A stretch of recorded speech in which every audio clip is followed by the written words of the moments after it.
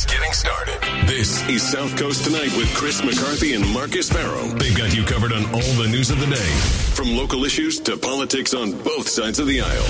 This is the place where the movers and shakers come to be heard, to listen, and where they're held accountable. This is South Coast Tonight on WBSM.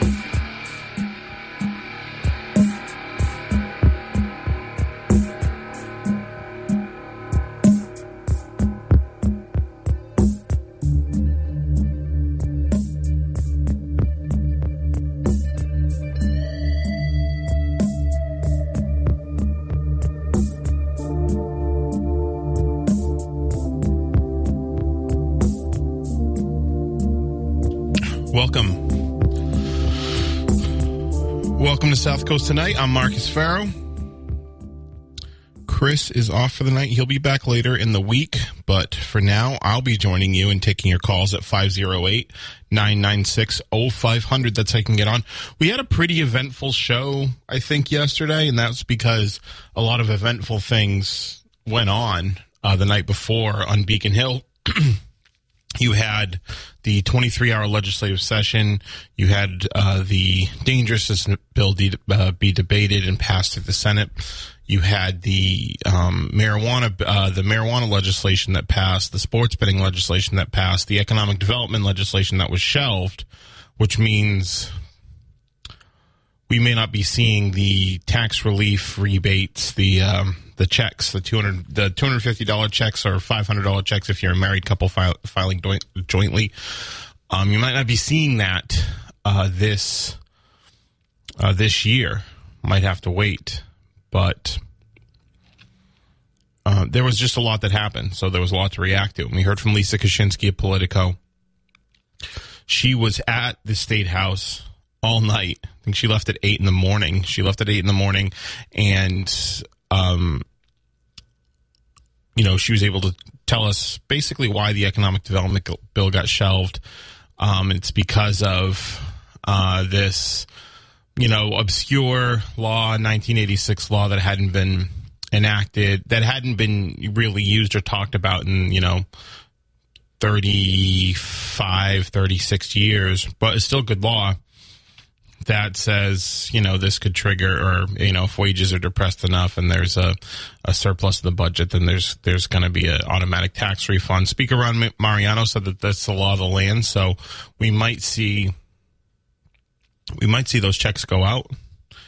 I saw candidate for auditor Anthony Amori say if the checks don't go out, that they should sue the state government for the checks. And then we spoke with Mark Montigny, who was obviously there for the 23-hour session because he's a legislator, and he was legislating on, a number of things. There were things that, got passed. There's things that didn't get passed, and he talked about that for a bit. Reminisced on some of the early days in the Senate when Whitey Bulger's brother Billy Bulger was president, and how things operated back then, and sort of the power struggles between Billy Bulger and then state senator, now our Congressman Bill Keating. I thought that was all really interesting, actually. I really appreciated that, Colin. Tonight we're actually going to have Brian Glenn Williams. He's a professor from UMass. He is a professor at UMass Dartmouth, Dr. Brian Glenn Williams. He's a professor at UMass Dartmouth. He is a great local foreign policy expert. So I've had him on previously to talk about the withdrawal from Afghanistan, and Putin. I had him on the week after, or a few days after Putin had decided to invade. Well, after he had, began invading Ukraine, and he spent a lot of time in the region. He wants to talk. He's coming on to talk about the recent successful attempt, U.S. assassination of Ayman al-Zawahiri, who was Osama bin Laden's second in command, basically. So I'm definitely interested in hearing his thoughts on that. I remember when Osama bin Laden was I remember when Osama bin Laden was taken out. It's every bit of a do you remember when moment as when 9/11 happened. I was a senior in college when Osama bin Laden was killed. I was a senior in college. It was late at night, and I remember someone hitting me up on instant message, on AOL instant message, saying, hey, that's how long ago it was, right? Hey, 11 years. Hey, turn on the news. Something big's happening. I think, bin Laden's been killed. I'm like, oh, interesting. So I turned it on, and there it was. Obama came out. Remember he walked out to the he walked out down that long hallway and then made that speech. One of the more iconic speeches of his career. I think Biden tried to recapture that last night, but it just doesn't. I don't know. It doesn't have the same weight, I guess. 508-996-0500. There's a lot of things I want to talk about. I want to talk again about the Work and Family Mobility Act, which is the law that allows residents, regardless of their immigration status, to apply for driver's licenses, because, it's just found some interesting statistics on it. And I've said throughout this whole thing, there's this repeal effort going on where everybody's going to collect signatures and to repeal the law, right? They want to get it on the ballot so they can repeal the law. And I think the polling favors keeping the law, but really not by a lot. So if they do get the signatures, there's actually a real threat for this law to be repealed. And I think it's stupid. I think all of their reactions to the opposition to the Work and Family Mobility Act, I think they're all emotional. I don't think they're actually rational at all. I haven't heard a really good rational argument for the wholesale repeal of this law. And if you have one, I'm interested to hear it at 508-996-0500. But I haven't heard a single one, just mostly emotional stuff. I just feel like the opposition to this law is just really just to be crappy to people who are here without an immigration status. It's really no other reason beyond that, because, I'm going to read some statistics on the 16 other states that have decided to allow people, regardless of residential immigration status, to apply for their driver's licenses, and the impacts it's had in those states. And they're not all blue states, like it should matter, right? There's Utah, I think, as well as one of the states. So, and I believe Florida too. So it's been broadly successful where it's happened. So 508-996-0500. I also want to talk about a column I have on WBSM.com, which it's sports related, but it's about Bill Russell. Basically, it's about my top 10 Celtics of all time. Bill Russell recently passed on Sunday. He passed on Sunday. He obviously is one of the most, really one of the most storied American lives that's ever been, lived and documented, right? And he is a 11-time NBA champion. Really, one of the guys that ushered in the sort of popularization of the NBA, was a trailblazer in the NBA, was the first black head coach and was a player coach, was a civil rights leader in his own right.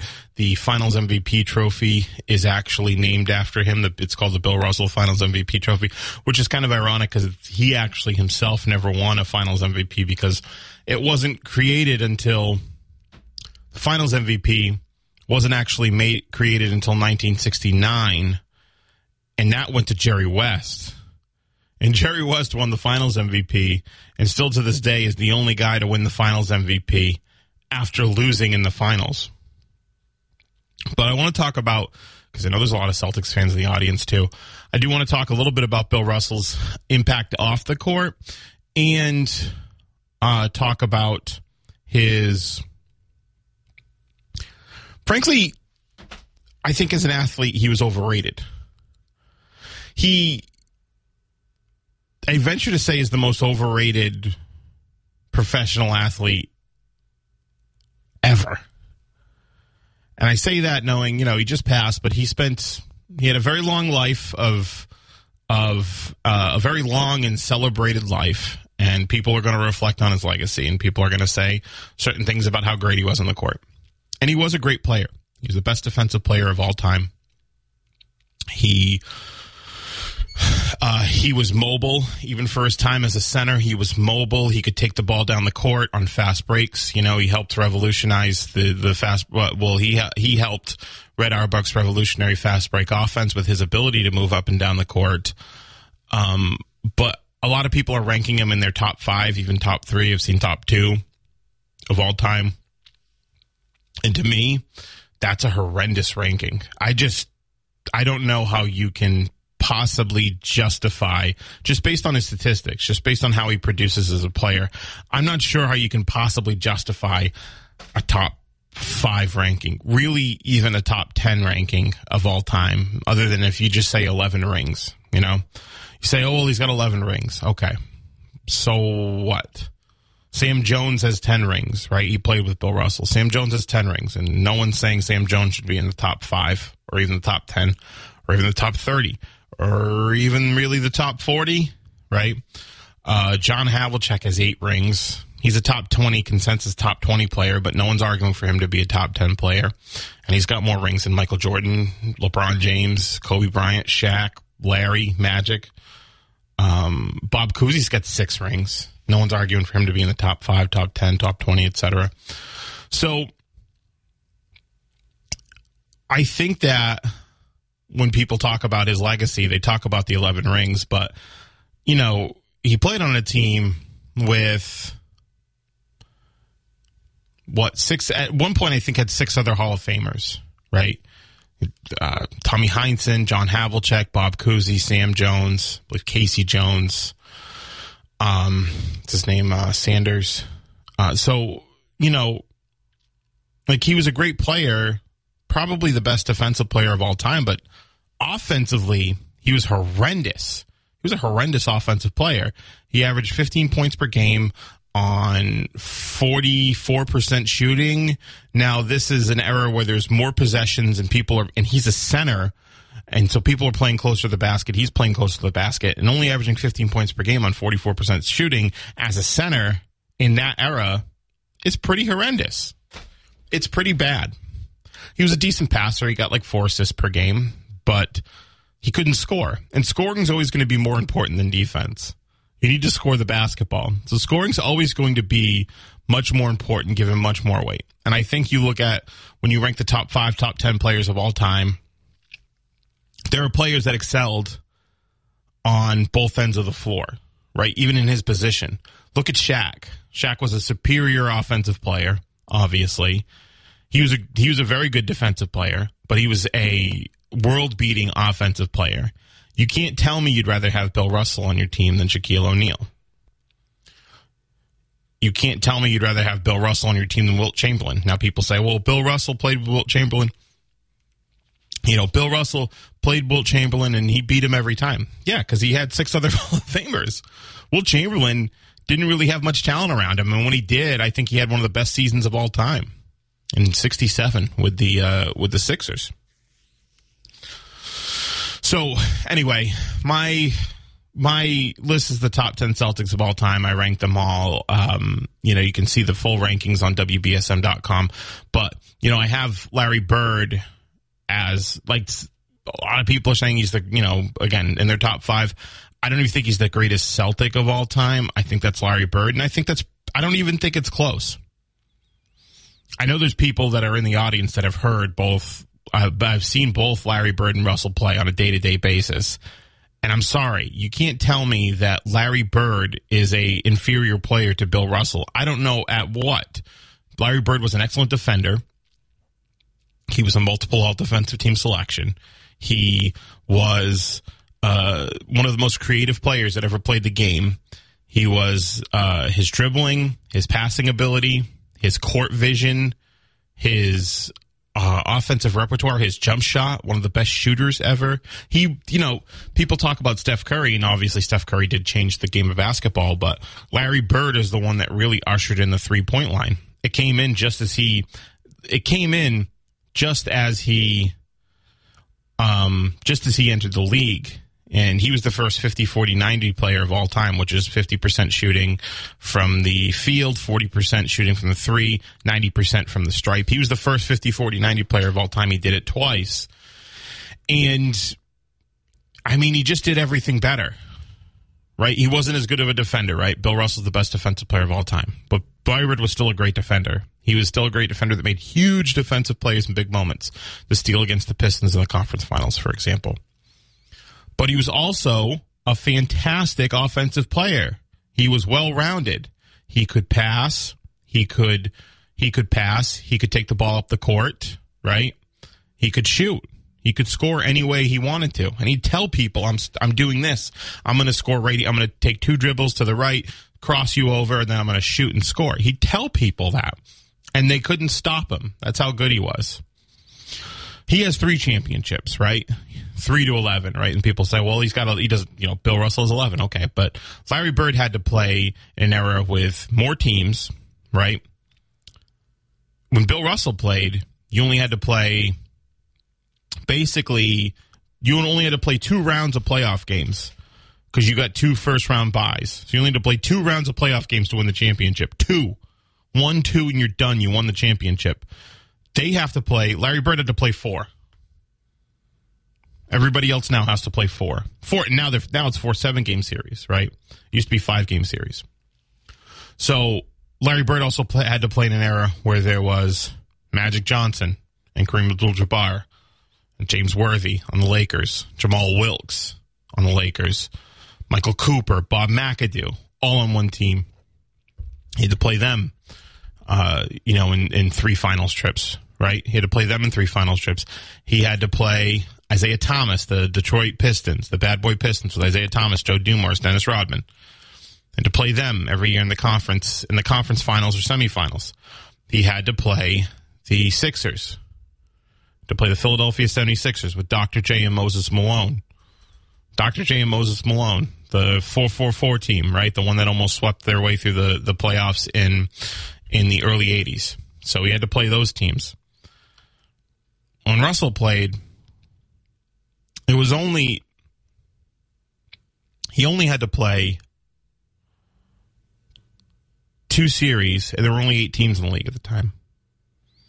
So, and I don't want to sound like I'm, rashing on the guy after he's died. But again, he's had a long celebrated life and a long celebrated basketball career. And I know there's a lot of people in the crowd, a lot of people in the audience that have seen him play. And I didn't know if anybody had an opinion on it, right? And if you do, you can let me know at 508-996-0500. Obviously, he's a favorite here in the Celtics. He's obviously a great guy with a fantastic and storied life and career. But, was a civil rights leader, was a trailblazer for American sports. One of the first black superstars in the NBA, right? If not the first black superstar in the NBA. Before him, it was George Mikan was the face of the NBA, the guy from the Minneapolis Lakers, the center from the Minneapolis Lakers. He was the first black head coach in the NBA, and he was a player coach, right? He was himself in his own right a civil rights leader. He got the Medal of Freedom from President Obama. There's a lot of pictures with him with civil rights leaders, with Muhammad Ali. He was definitely a transcendent figure in American culture beyond basketball and professional sports, but transcending. He was an important figure in our cultural development. So, but as a basketball player, he was frankly pretty overrated. I didn't think he was that good. He was obviously good. Again, he was very good. I think a top 20 player of all time, but a lot of people say top 10, top 5, top 2. I've seen top 2. And to me, to say that and just say, well, he's got 11 championships, I don't know. That's not convincing for me. Because, again, you look at other guys. John Havlicek has eight championships. No one's saying he's as good as or better than Michael Jordan or LeBron James, or anybody else that's, a consensus top 10 player. Sam Jones has 10 championships. Bob Cousy has 7. Robert Horry has 7, right? Just because, you're part of just because you situationally, you're able to be in a position to win a championship like every year doesn't mean you personally, you individually are one of the best players, or the best player ever. It's just, it was a good situation. There's a lot of talent on those teams. There's a lot of talent, and it didn't take as much to win as it does now. I think that's, I don't know. I think that's where people really start to overrate Bill Russell as a player. Again, not as a person, as a civil rights leader, as somebody who, again, transcended the sport of basketball, who even, moved the sport of basketball forward culturally, right? Who even himself moved the sport of basketball forward culturally, was an incredibly important figure. A definitely top 3 to 5 important person in basketball, top 3 to 5 important person in basketball. If you want to say Mount Rushmore, people talk about Mount Rushmore as you'd put him on there.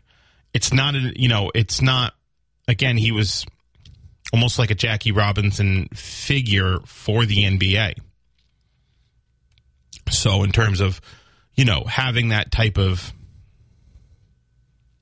having that impact on the game. Yeah, he's one of the, again, top 5 most important people, top 3 most important people, I'll even say, right, in league history, but not one of the best players. But you can go to WBSM.com. You can check out my full rankings of who my top 10 Celtics are. If you agree with it, if you disagree with it, I'm definitely interested in knowing. You can give me a call, 508-996-0500. I think I got the 10 guys that are there. You might disagree with the rankings, but I think the 10 guys that are there, I think you'll agree with. I think you'll agree with the 10 guys that are on the list. Like, these are the people that should be on here, but maybe they're out of order for whatever reason. And if you want to, argue with me about that, you can too. At 508-996-0500. I'm also taking messages on the WBSM app chat. If you want to send me a message, I'll read it. Maybe I'll read it on air. But give me a call. All right, we're going to take our first break of the show. When we get back, I'm taking your calls. This is South Coast Tonight. I'm Marcus. Chris is out tonight. 1420 WB. South Coast Tonight. I'm Marcus. Chris is out for the evening. He'll be back later in the week. For now, I'm taking your calls at 508-996-0500. That's how you can get on the program. So there's a lot going on actually tonight. So first of all, there is a friend of mine actually, and this is on Foam 107, our sister station, Foam 107. It was a column by Maddie Levine. And a local MMA fighter, Connor Matthews. His brother is Trevor Matthews, who I went to high school with and is chair of the Freetown Select Board. His father's Pat Matthews, a really well-known lawyer in Freetown. Connor Matthews is fighting in Vegas tonight for UFC. So it's it's an opportunity.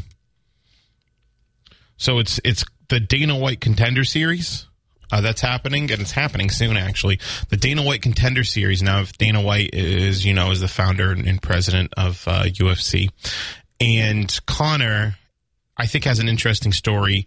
He is an Air Force veteran. Air Force Special Forces. So, he jumped out of planes, did rescue missions, did a lot of cool stuff, right? And he is an undefeated fighter. He's an undefeated fighter. I don't think any of his fights have lasted longer than like a minute. So, he's fighting tonight against another undefeated fighter, and there's a lot on the line. If he shows out, He can get a big break. That could be his big break. He could get a contract from Dana White. Dana White will be watching. And I think he's just got an interesting story. You know, he served in the military. He's younger. He's like 29, 30 years old, I believe. So he did some time in his 20s serving in the military. He was fighting. He is undefeated.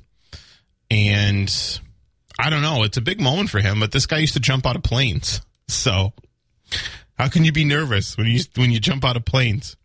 I remember when he first started like doing the fighting thing. We're hanging out. We were like hanging out at someone's house, and his brother brought Connor along, and I'm about 3 or 4 years older than him, and so are obviously my friends. And so he's like, oh, he's fighting now. Why don't you try your fighting moves on some of the guys here?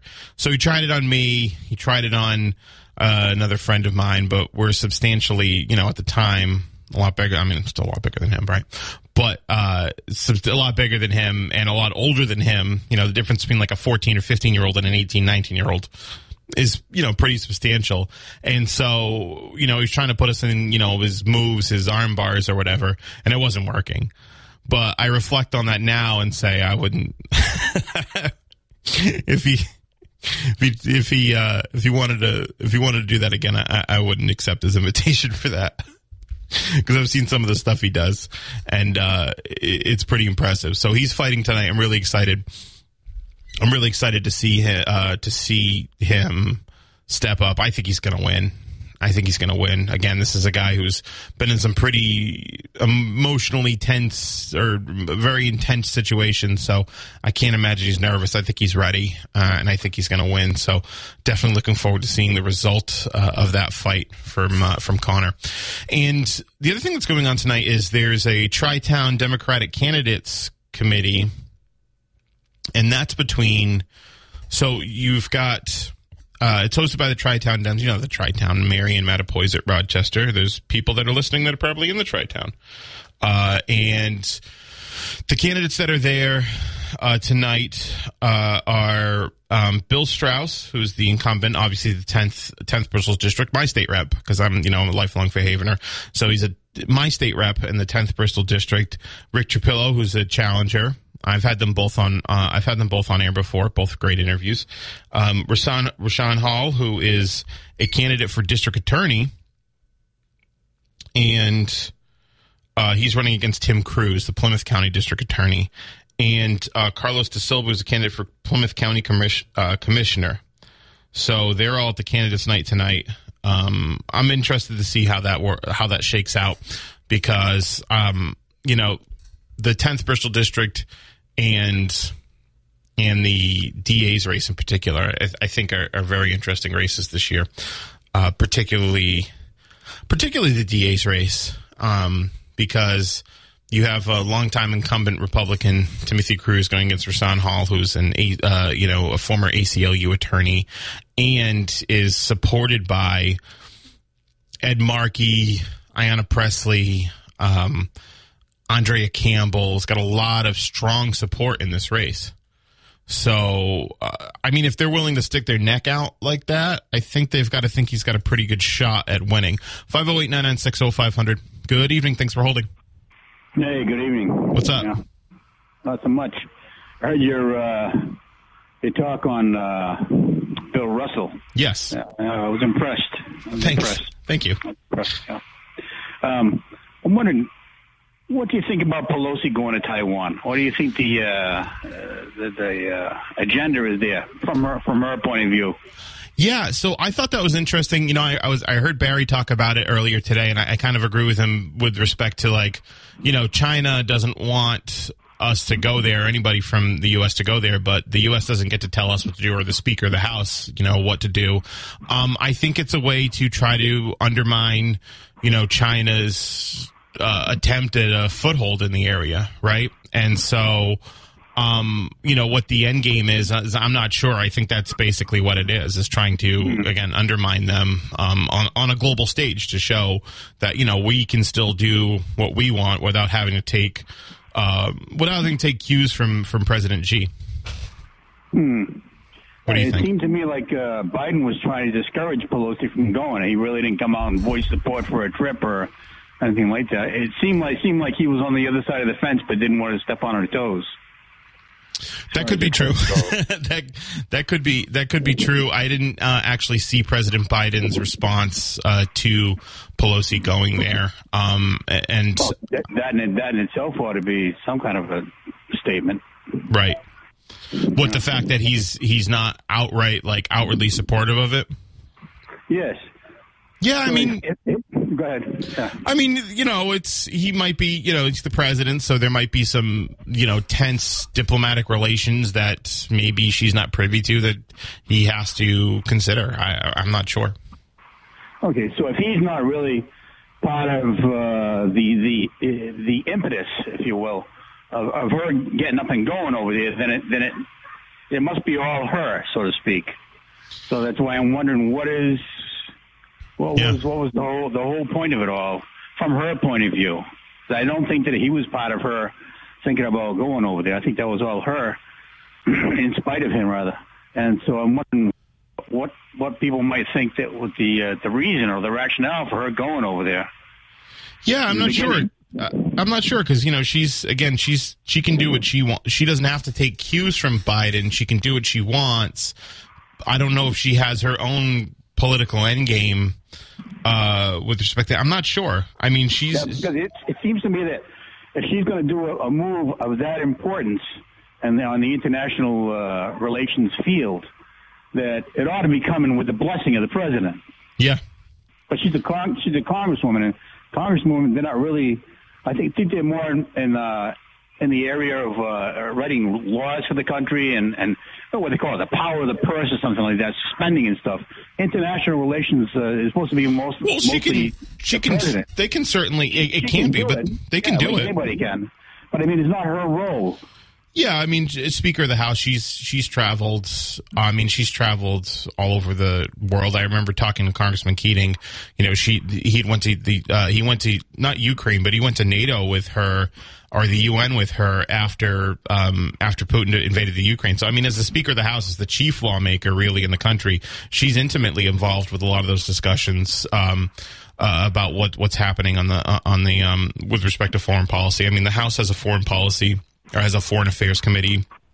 The Senate does too, so they're not completely removed from it. But yeah, I agree. It's more in the State Department's wheelhouse, and if she didn't get the explicit blessing from Biden, it is interesting.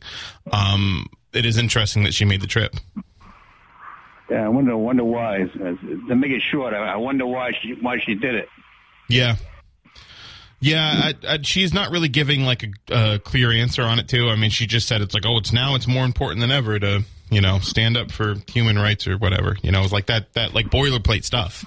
I do have that foreign policy expert, Dr. Brian Glenn Williams, on at 8:00. I'm definitely going to ask him about his thoughts on that. It's a little bit out of his wheelhouse, but I think he'll have a good answer. So I'll try to be listening. Thank you, Marcus. No problem. 508-996-0500. Yeah, that was interesting. The last Speaker of the House to go to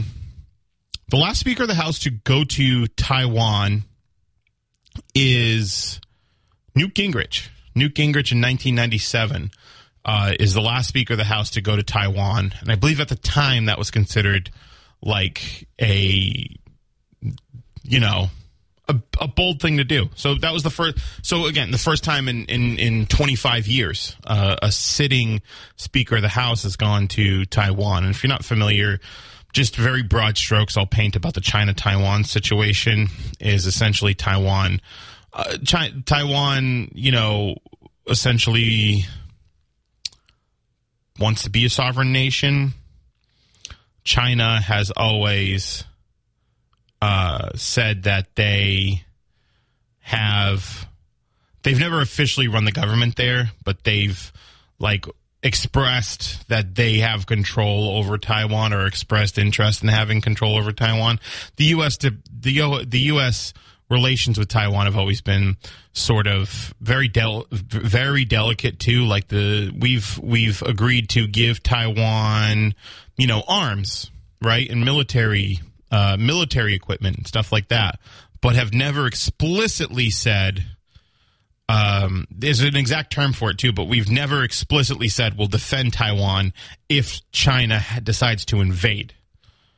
It's called something ambiguity. Like the U.S. official position on whether or not we're going to help Taiwan if China invades is intentionally ambiguous for one reason or another. And I know Trump signed the Visit Taiwan Act in 2018, basically that allows, that allows for state officials, like a Speaker of the House, not allows for because people can do what they want, but encourages people to go visit Taiwan, right? So I'll definitely ask him about that, Brian Glenn Williams. But for now, we're going to take a break, and I'll be taking your calls at 508-996-0500. That's how you can get in the show. This is South Coast Tonight. I'm Marcus. Chris is out tonight. Listen to us live. Tonight, I'm Marcus. Chris is out for tonight. He'll be back later in the week. We'll be taking your calls at 508-996-0500. That's how you can get on. So, yeah. So Pelosi's trip to Taiwan was interesting. Yeah, Biden's national security advisor gave this incredibly I want to say it's like a tightrope. It's like he was walking a tightrope. That's how the statement felt to me. It was like, oh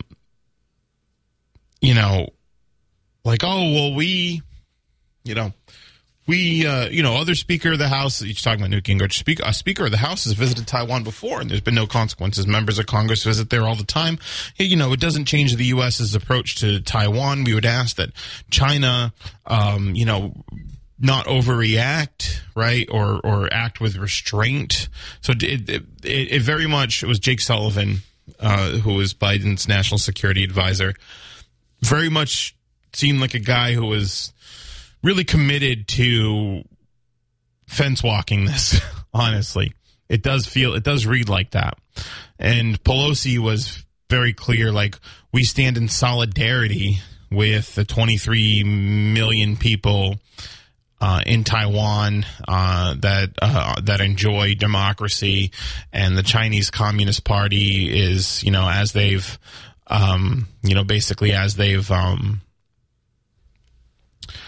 as they continue to be more aggressive with Taiwan, we will stand with them, something like that. Something to that effect. It was very the typical stuff, we stand with democracy and freedom. I don't know if that's going to... And Beijing said it's, called it playing with fire, and basically said if you play with fire, you're going to get burned. Pretty strong statement. 508-996-0500. Good evening. Thanks for holding. Hey, Marcus. How you doing? Good. What's up, Tom? Well, I have a little different of opinion with Pelosi's because I saw no reason to poke him in the eye. I mean, after she leaves, you don't know what Xi's plan was to begin with, and now they've got an excuse to go in. And then what happens? Yeah, exactly. So that's a negative there. But I really was kind of dismayed at your comments on Bill Russell. Oh, yeah. I mean, different era guy. Well, that's my point too. Is that it's a different era. It's well, you were making points that Sam Jones had so many rings, Cousy had so many. None of those guys would have had rings without Russell. And that's the big part. Vice versa, though, right? I mean, he wouldn't have had 11 without them. And he wouldn't have 11. We don't know. We don't know John who the other Havlicek players would be. That team was so talented. John Havlicek was coming off the bench. That's how good that team was. That's how loaded that team was. I mean, obviously he's a great player, and he was the best player on those teams, for most of them at least. He was the best player on those teams, but to say that he's a top 10 player because he has 11 rings, you're comparing eras too, and that you can't do that. I'm of the opinion that when you start talking about different players from different eras, it's just not the same. I think. Well, here's the thing. I'm a Havlicek supporter, believe me. I agree. Havlicek's a great player. I agree, but I think that great players would be great in any era. But Bill Russell's the one player whose game doesn't translate. It just doesn't. Wilt Chamberlain's game translates very well in most eras. And so does John Havlicek's, really, or so does Bob Cousy's. But Bill Russell feels more like a Ben Wallace figure.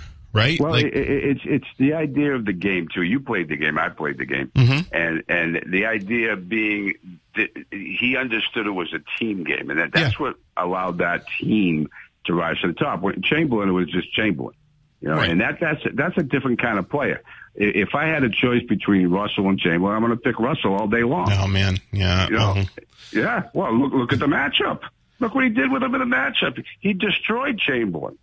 You know? And that defensive prowess that you talk about was finesse. And the fundamentals of the game he had down pat.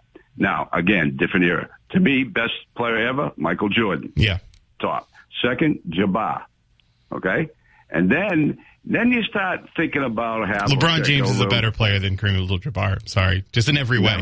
Never. In every way. Statistics, maybe. He's a hog. Jabbar was a better player. He's a hog. LeBron led the league in assists. This is where you and I differ. Jabbar was a team player. LeBron led the league in assists. He averages, I think, 8 assists per game for his career. He is the opposite of a ball hog. He actually gets too much grief for not taking enough shots. Oh my God. I disagree with you. Okay, we'll disagree on that one.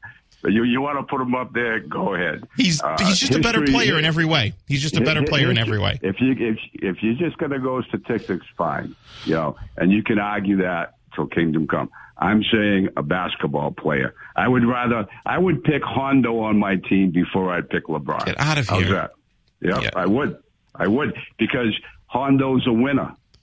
So was LeBron James. LeBron tries to win. What do you mean he tries to win? If he's so great, how many championships has he got? 4. That's it. That's it? How many Jordan? Larry Bird has 3. You saying he's not a winner? Yeah, Larry Bird is a winner. Larry Bird, I've seen Larry, he's a great player. And by the way, Bill Russell came to New Bedford a number of times. I don't know if you know this because you may not be old enough.